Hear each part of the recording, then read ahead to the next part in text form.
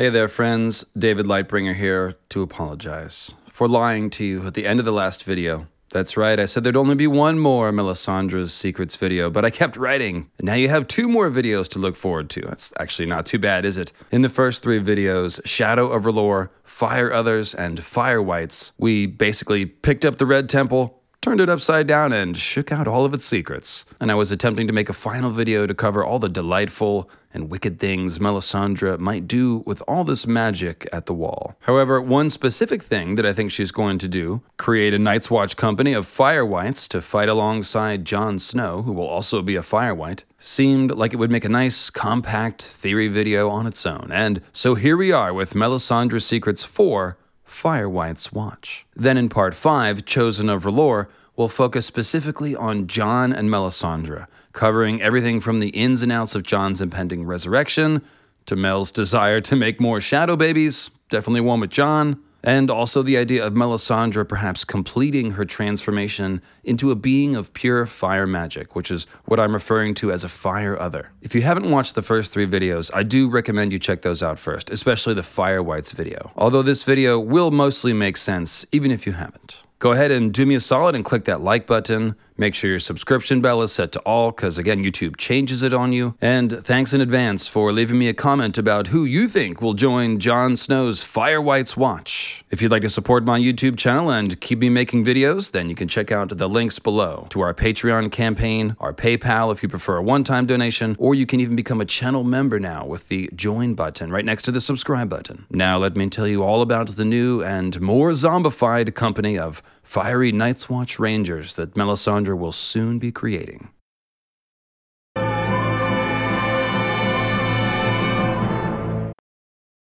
As I was saying, this entire series has been essentially leading up to one big question. What might Melisandre of Asshai, Priestess of R'hllor and Shadowbinder, do at the wall with all this potential sorcery at her elegant fingertips? We've talked about a lot of things: shadow babies and resurrection kisses, total fire transformation, and more. So again, the question is, where is all this headed? First off, Melisandre is definitely thinking about making more and better shadow babies. And this quote is from Melisandre's lone POV chapter in A Dance with Dragons. The carved chest that she had brought across the narrow sea was more than 3/4 empty now, and while Melisandre had the knowledge to make more powders, she lacked many rare ingredients. My spells should suffice. She was stronger at the wall, stronger even than in Asshai.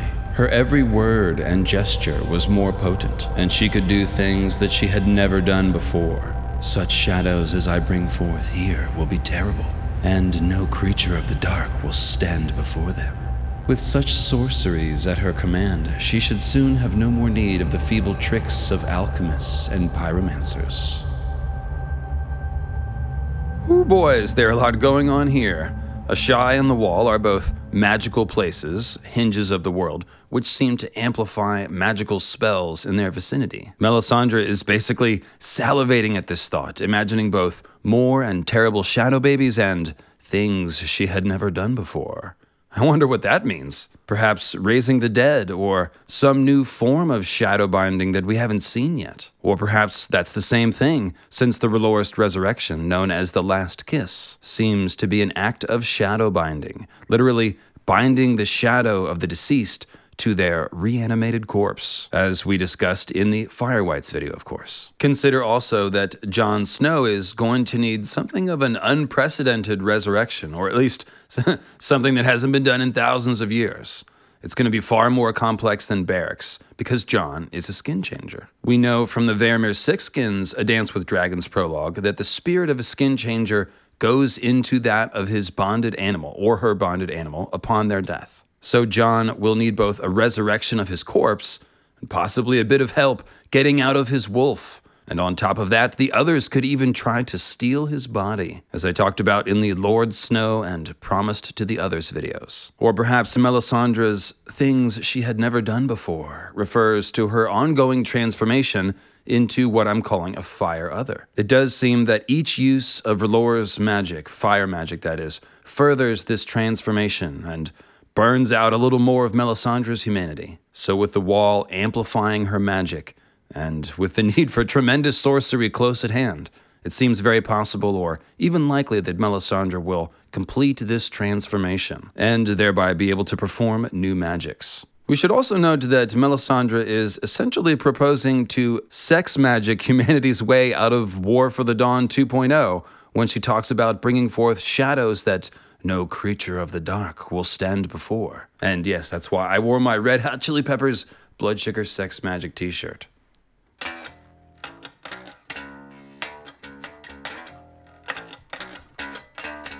We have to ask, just how many shadow babies is Melisandre planning to make to defeat the others? How many Night's Watchmen must give of their life fires in brave service to spawn this shadow army chosen by R'hllor? Perhaps not as bad as it looked at first. Well, here's where all of our research into shadow binding and R'hllorist resurrection comes into play. Because we now understand that both shadow baby creation and the last kiss resurrection magic can be thought of as shadow binding, and that wights of all kinds can be considered shadows, we can understand that Melisandre isn't necessarily talking about performing sex magic with all the Night's Watchmen, which would be a little over the top from a "George, why did you write this?" perspective. The idea of a Night's Watch full of shadow-bound fire wights, however, well, that makes a damn lot of sense, as we discussed at the end of the Fire Wights video. Beric has shown us that fire wights carry the power of fire magic in their burnt, blackened blood, and can therefore use that blood to light their own swords on fire, just like we saw on the TV show. And wouldn't that be useful in the fight against the others and the wights, as it was on the TV show? Because of George R.R. Martin's consistent use of archetypes, we know that anyone wielding a burning sword in this story qualifies as some kind of Azor Ahai parallel figure. And since Beric not only wields a flaming sword, but is now a fire wight, he's actually a literal warrior of fire, just as Azor Ahai is called the warrior of fire and the champion of R'hllor, who is fire. So there definitely seems to be a message here about Azor Ahai being connected to fire wight magic. Accordingly, we've seen that the priests of R'hllor believe that death itself will bend its knee to Azor Ahai reborn, and that all those who die fighting in his cause will themselves be reborn. Perhaps this is just metaphysical, spiritual salvation talk? But perhaps the original Azor Ahai fought the battles of the Long Night with an army of fire wights, who, again, can light their own swords on fire at will. Jon Snow is an even more important echo of Azor Ahai, of course, and George has called Beric's fire wight status foreshadowing for Jon Snow's eventual resurrection. So with Melisandre hovering over Jon like a hungry cougar who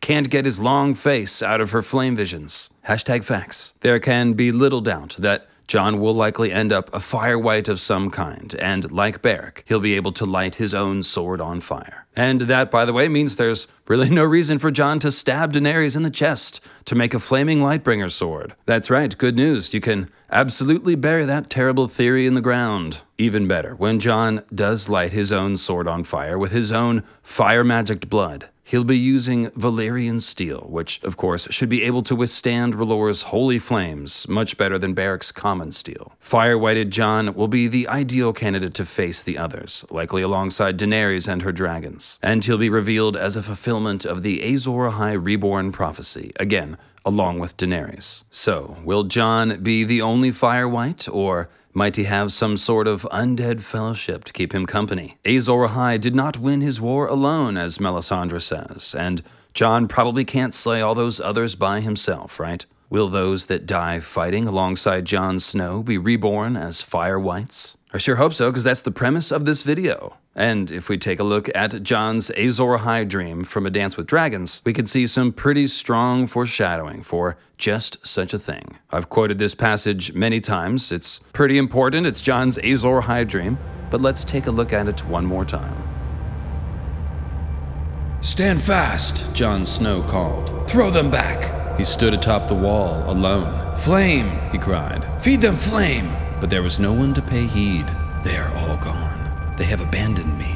Burning shafts hissed upward, trailing tongues of fire. Scarecrow brothers tumbled down, black cloaks ablaze. Snow and Eagle cried as foemen scuttled up the ice like spiders. John was armored in black ice, but his blade burned red in his fist. As the dead men reached the top of the wall, he sent them down to die again. He slew a graybeard and a beardless boy, a giant, a gaunt man with filed teeth, a girl with thick red hair. Too late, he recognized Ygritte. She was gone as quick as she'd appeared.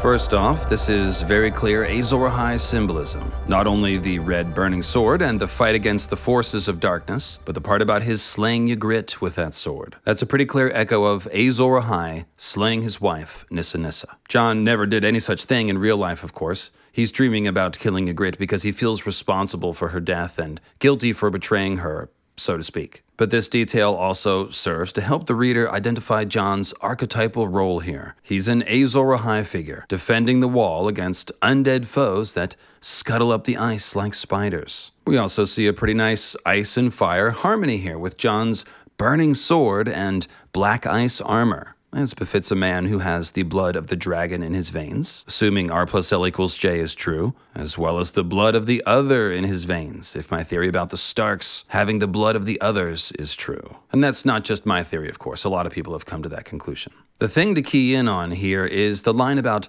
Scarecrow brothers tumbled down, black cloaks ablaze. John is manning the wall alone in this dream, thinking about how everyone has abandoned him, save for the Scarecrow sentinels that the Watch erected to make it look like there were more Watchmen than there really were in the fight against the wildlings at Castle Black. In John's dream, these Scarecrow sentinels, as the brothers call them, have caught on fire. So could this be a clue about John eventually fighting the others with fire-whited Night's Watchmen? Following the lead of Pip, the Black brothers even take to naming the Scarecrow Sentinels after their fallen comrades. It makes it seem as if there's more of us, Pip says. So they really are like dead Watchmen brought back to life to defend the wall. And now in John's Azor Ahai last battle dream, set on fire.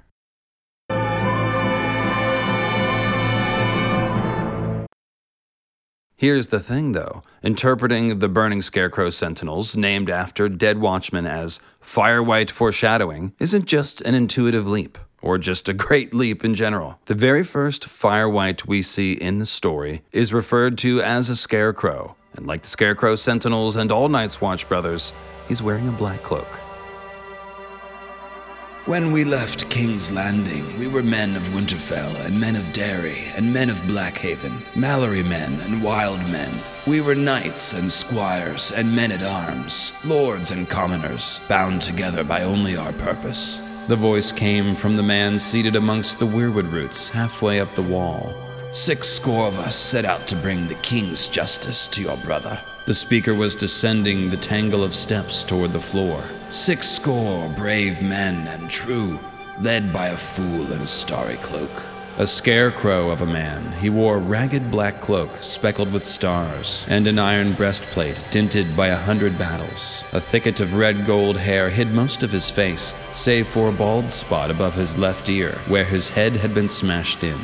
More than 80 of our company are dead now, but others have taken up the swords that fell from their hands. When he reached the floor, the outlaws moved aside to let him pass. One of his eyes was gone, Arya saw. The flesh about the socket scarred and puckered, and he had a dark black ring all around his neck. With their help, we fight on as best we can, for Robert and the realm. Robert, rasped Sandor Clegane, incredulous. The king is dead, the Scarecrow Knight admitted. But we are the king's men, though the royal banner we bore was lost at the Mummer's Ford when your brother's butchers fell upon us. He touched his breast with a fist. Robert is slain, but his realm remains, and we defend her.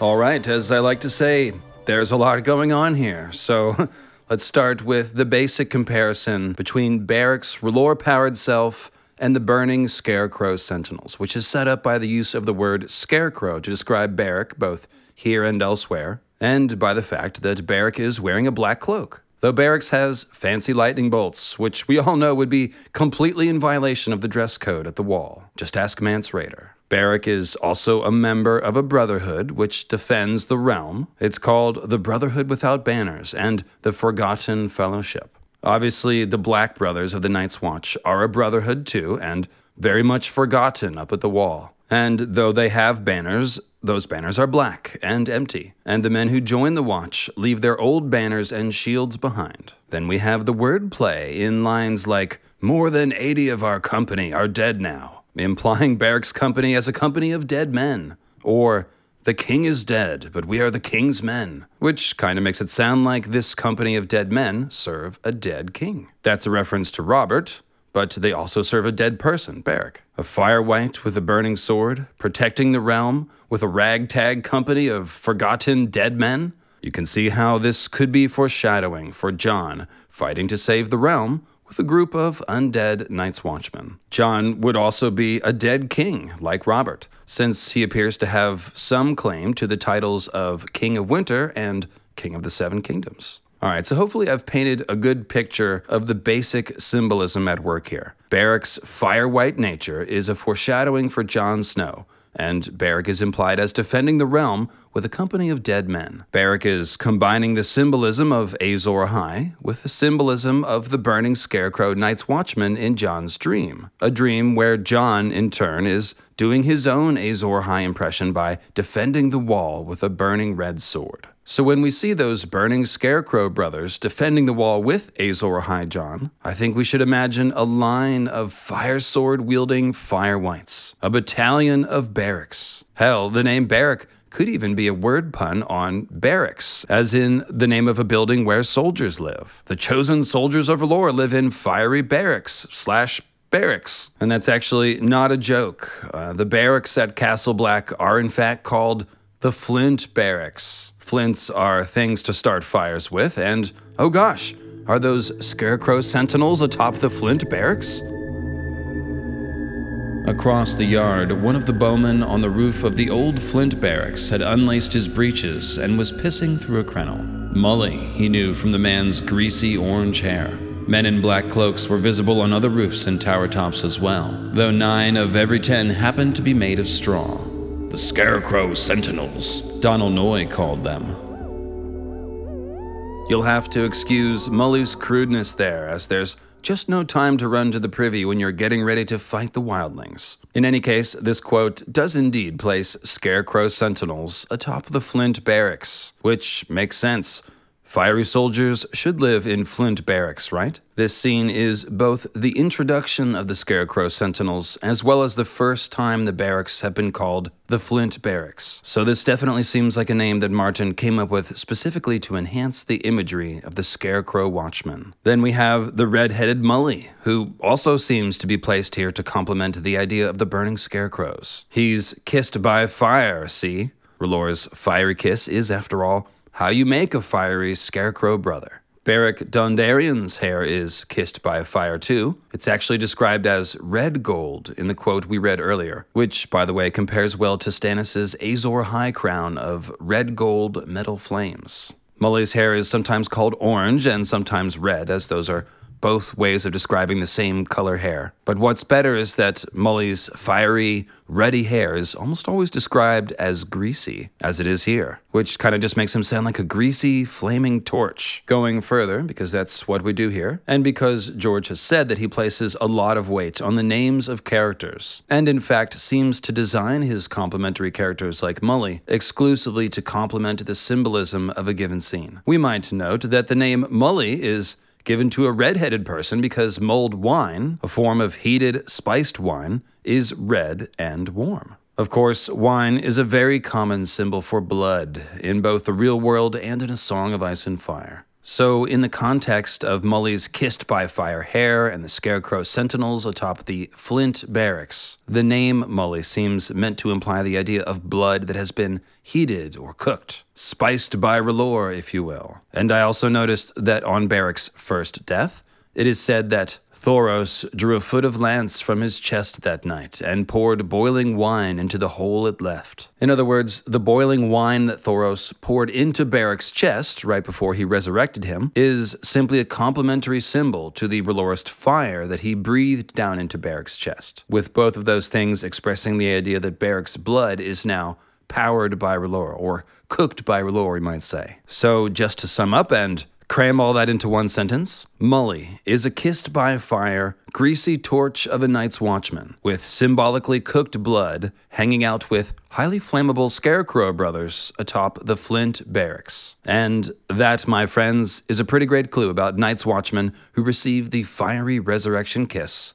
of R'hllor. One final note on this scene, which again is the introduction of the Scarecrow Sentinels. They are the brainchild of Maester Aemon. Aemon Targaryen, that is, which means that a dragon person created the Scarecrow Brothers, just as the original Azor Ahai may have created his own army of Fire Wights, his very own battalion of barracks. In any case, what's this? Ravenous Reader has another find relating to burning barracks? Well, okay, I guess this video script isn't too long. I guess we have another 5 minutes to see what Ravi found, especially since it stars Timett, Son of Timett.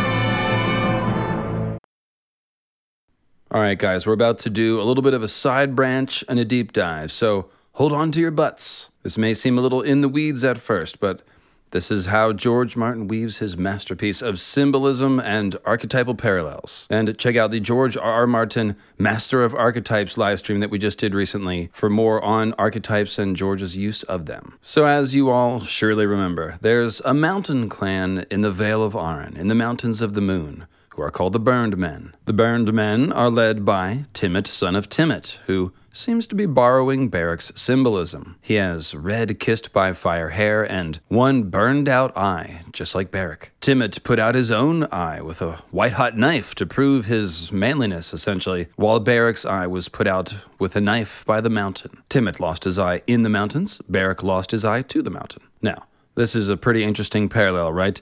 Seems like we could have another potential echo of the pattern, with Timett borrowing Beric's symbolism and then leading a company of burned men. Problem is, the burned men are basically wildlings and they live in the mountains, so they probably don't stay in any barracks. Until they come to King's Landing, that is. Then we read that Tyrion found Timett dicing with his burned men in the barracks. Burned men in the barracks? Well, that's funny because there totally is a burned man inside Beric Dondarrion. And why is Timett dicing them? Is he up to some sort of Dr. Frankenstein business here? The next line is Tyrion telling Timett to come to my solar at midnight. A solar midnight is a great description of the long night, if I do say so myself.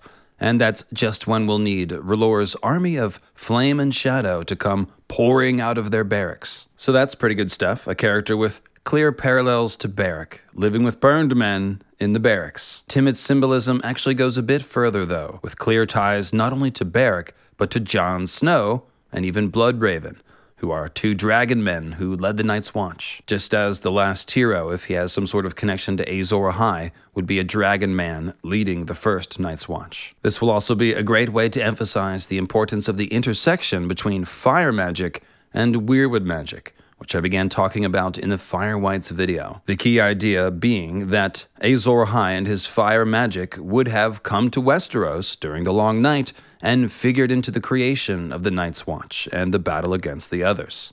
So, Timett, Son of Timett. He's a war chief of the Burned Men, and therefore known as a Red Hand. The Red Hand is actually a very important symbol inside of A Song of Ice and Fire, as it refers to both fiery hands, which means R'hlorism, and bloody hands, which means the Weirwoods. The fiery hand is an important R'hllor symbol based on the soldiers of R'hllor being called the Fiery Hand, and based on the actual fiery hand that Moqorro gave Victarion, while the bloody hands are how the red five-pointed leaves of the weirwood are basically always described. And that's why I got my LRG red-handed smoking tree man here. As I just mentioned, the idea of Azor Ahai or the last hero, who may be the same person or closely related people, fighting with a Night's Watch battalion of Fire Wights is very much a merging of Relorism and weirwood magic. Here's what I mean. The first Night's Watch were said to have been organized by the Children of the Forest and would have been armed by the children with dragonglass weapons as the original Night's Watchmen were for centuries. And I also strongly suspect that the last hero and some of his companions may have been skin changers. I think that's why the last hero has a dog, if you will. But then, of course, if any of them had flaming swords or were made into fire wights, then that would have required wielders of fire magic, which would be where Azor Ahai and his mages would come in. One even imagines that the dragonglass knives that the Children of the Forest gave them may have been the weapons that such fire wights would have lit on fire with their magical blood. Doesn't have quite the reach, but it'll still do the job. And perhaps this is the explanation for the belief that dragonglass candles must be lit by cutting your hand upon it. So anyway, we see this weirwood fire magic duality with all the parallel characters that we've just been discussing, including Timett. Calling Timett a red hand is like calling him a weirwood leaf, but he's a burned man of a weirwood leaf with a burned eye. Beric and Bloodraven, of course, live in weirwood caves and sit amongst weirwood roots, with Bloodraven being an actual green seer. But of course, Beric is a burning man, powered by R'hllor, and Bloodraven has the hot blood of the dragon in his veins, with his red eye also burning like the last coal in a dying fire. Jon Snow is the most important character in this grouping, and he prays to the weirwoods, said his Night's Watch oath to the weirwoods, and walks beside his weirwood-colored wolf, which has now, upon his death, become a kind of weirwood cave home for his dead spirit. But of course, Jon is also a secret Blood of the Dragon person and a future Firewhite commander of the Watch. Jon also has a burned hand, which he got fighting against the ice-whited Night's Watch ranger Othor in Mormont's chamber. So, given that the soldiers of R'hllor are the fiery hand, this seems like an obvious way to indicate that Jon will become a soldier of R'hllor, meaning a Firewhite, and perhaps a leader of other Firewhite soldiers, in a confrontation with the others and their Ice Wights. Jon's valor against the Wight in Mormont's chamber is also the reason why Jon was given his Valyrian steel sword. And indeed, Jon's burned hand will probably hold a burning longclaw, as he becomes an instrument of both fire magic and the old gods. Timett, son of Timett, well, he's definitely a symbolic instrument of the old gods as well, because the name Timothy is comprised of the Greek words for honor and God. Jon Snow's version of the one-eye symbolism that we see in Beric, Bloodraven, and Timett, son of Timett, comes in the form of the long eagle claw wound that Jon took across one of his eyes when he was attacked by Orell's eagle. Jon even describes the wound as burning, just as Timett literally burned out his own eye with a white-hot knife, and just as Beric's remaining eye burns with R'hllor's fire. And just as Bloodraven's one red eye burns like the last coal in a dying fire. In other words, you should be able to see with your own eyes, however many you have, that Timett, son of Timett, fits into this fiery leader of a Firewhite army family of symbolism very tightly. Then the cherry on top of the Timett burned man symbolism is the likely fact that the burned men were created by a dragon, just as Aemon created the Scarecrow Sentinels and just as Azor Ahai or his mages would have created his Firewhite army. This next quote is from The World of Ice and Fire. Amongst the burned men, a youth must give some part of his body to the fire to prove his courage before he can be deemed a man. This practice might have originated in the years after the Dance of the Dragons, some maesters believe, when an offshoot of the Painted Dogs were said to have worshipped a fire witch in the mountains, sending their boys to bring her gifts and risk the flames of the dragon she commanded to prove their manhood. All right, so that's quite the hazing ritual, isn't it? Then in Fire and Blood, we learn that that dragon is probably Sheepstealer, and the fire witch Nettles, Sheepstealer's rider. And similarly, it says that youths of the burned men were only accounted men when they returned with burns to show that they had faced the dragon woman in her lair. This is pretty righteous foreshadowing, and kind of the reason I went all this way down the Timett Son of Timett rabbit hole. The burned men were created by a dragon and a fire witch, just as Jon is a dragon, and Melisandre the fire witch that will create his fire-white army. Continuing that same parallel, we see that Beric has Thoros for his fire witch, as well as Lady Stoneheart and even the ghost of Highheart. So at this point, we should probably imagine that the last hero had some kind of fire magic priestess at his side. Or perhaps Azor Ahai's fire priestess, quote-unquote, was Nissa, who according to legend gave her fire and life to create his burning Lightbringer sword. What if, instead of a mere mortal, Nissa was already a magical woman like Melisandre, and perhaps she didn't die when stabbed with Lightbringer, but instead finished a transformation into a fire other or fire white? I'm kind of just spitballing here, but the bottom line is that for fire whites to exist, we need a fire magic priest or priestess. So let's raise a toast to Timett Son of Timett, whose symbolism is simply... Oh, what's this? Timett Son of Timett killed the wine seller's son when he tried to cheat him at cards? Really? Pinned his hand to the table with a knife and ripped out his throat? Jesus. Well, I guess we won't toast him with wine then. Maybe we'll just move along.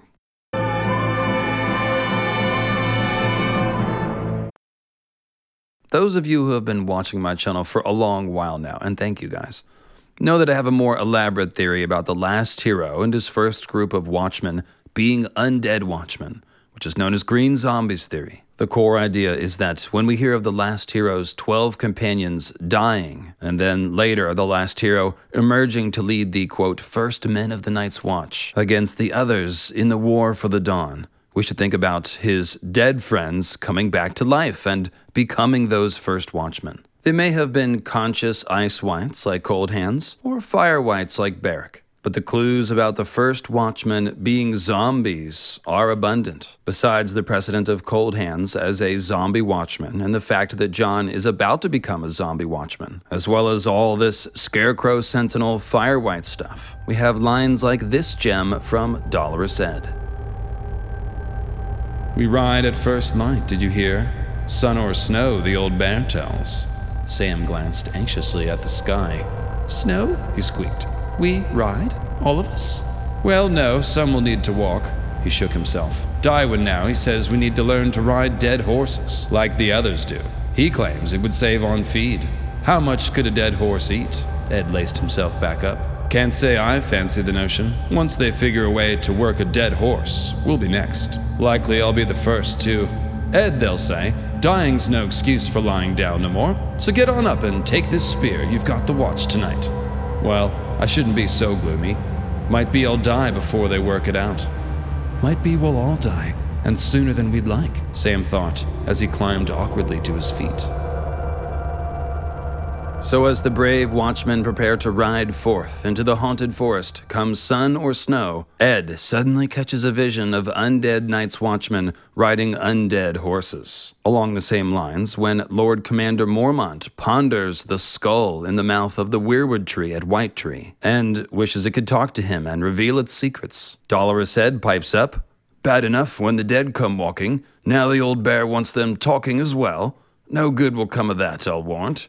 Ed is afraid of Lord Commanders that talk to the dead, as they're the type to make you man the watch even after you die. Dolorous Ed is definitely a droll fellow, but George is hiding important clues about the true nature of the Night's Watch in his jokes here. I hope you can see that. Rest assured that this commentary is not about the macroeconomic efficiencies of not having to feed undead horses, but about the usefulness of not having to feed undead watchmen who range the haunted forest in the lands of always winter, where food is scarce. Undead Night's Watch brothers, whether made by ice or fire, are basically ideally suited to range into the frozen lands beyond the wall, because they don't need to eat, or sleep, or seek shelter. Cold Hands is untouched by the cold of the north, and it seems reasonable that fire whites, being powered by R'hllor, could potentially also withstand the cold. Otherwise, I'm not sure what the point of making Jon into a fire white would be, since he's clearly got to go north and battle the others. For all these reasons, conscious whites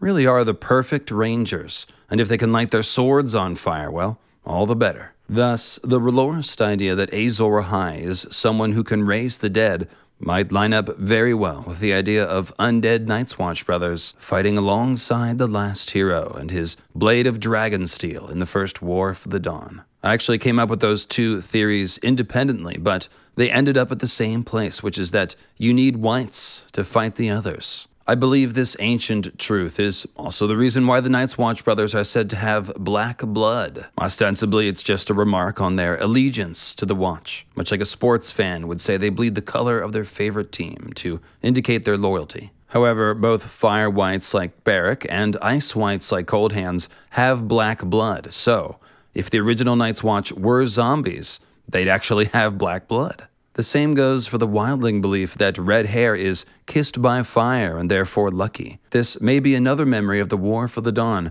when only the chosen soldiers of R'hllor who have received the fiery last kiss resurrection were able to stand against the others. That's what I call lucky. Similarly, the Black Brothers are frequently and repeatedly described as shadows and shadows in black. And of course, our research shows that creating a Fire Wight basically amounts to shadow binding the spirit of the deceased back to their reanimated corpse. The Night's Watch is also undead on a thematic level because taking the black is often something people do instead of accepting a death sentence. And it's also a form of permanent exile away from the green lands and your former life. Just as Cold Hands is exiled beyond the wall, essentially. The wearing of all black clothing, as the Black Brothers do, is usually regarded as wearing mourning clothes in the wake of someone's passing. So the Black Brothers are basically attending a permanent funeral at the wall. I think there's even a clever pun happening here. The Night's Watch speak of themselves as the light that brings the dawn and the swords in the darkness. And they wear black mourning clothes. So maybe they're the swords of mourning.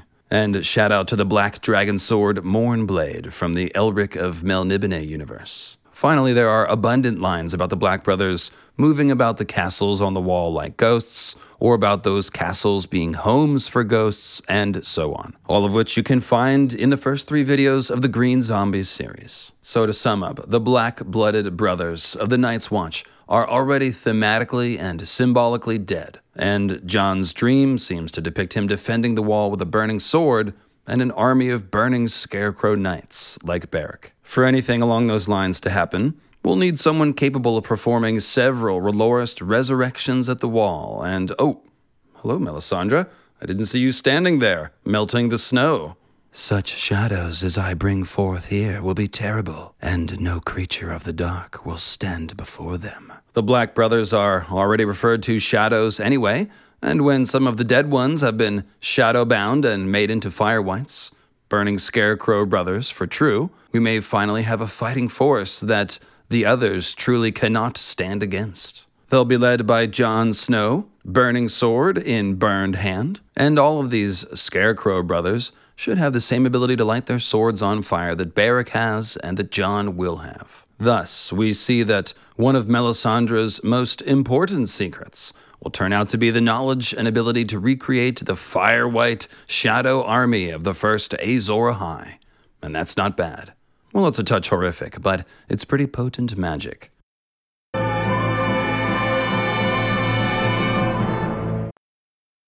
So as I said, Mel is a bit of a cougar, but she probably isn't planning to sex magic her way to defeating the others. She is, however, most definitely thinking about doing some sex magic with Jon, so be sure to tune in next time for Part 5, Chosen of R'hllor, where things are set to get truly freaky. And don't forget to leave a comment on the way out and let me know who you think might join Jon's Fire Wight army. Beric himself is already dead in the books, of course.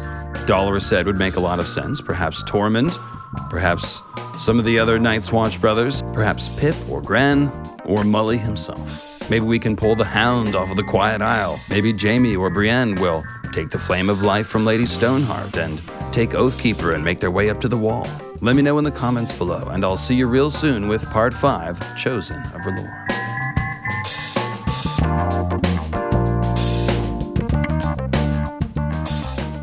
Sick of being upsold at gyms?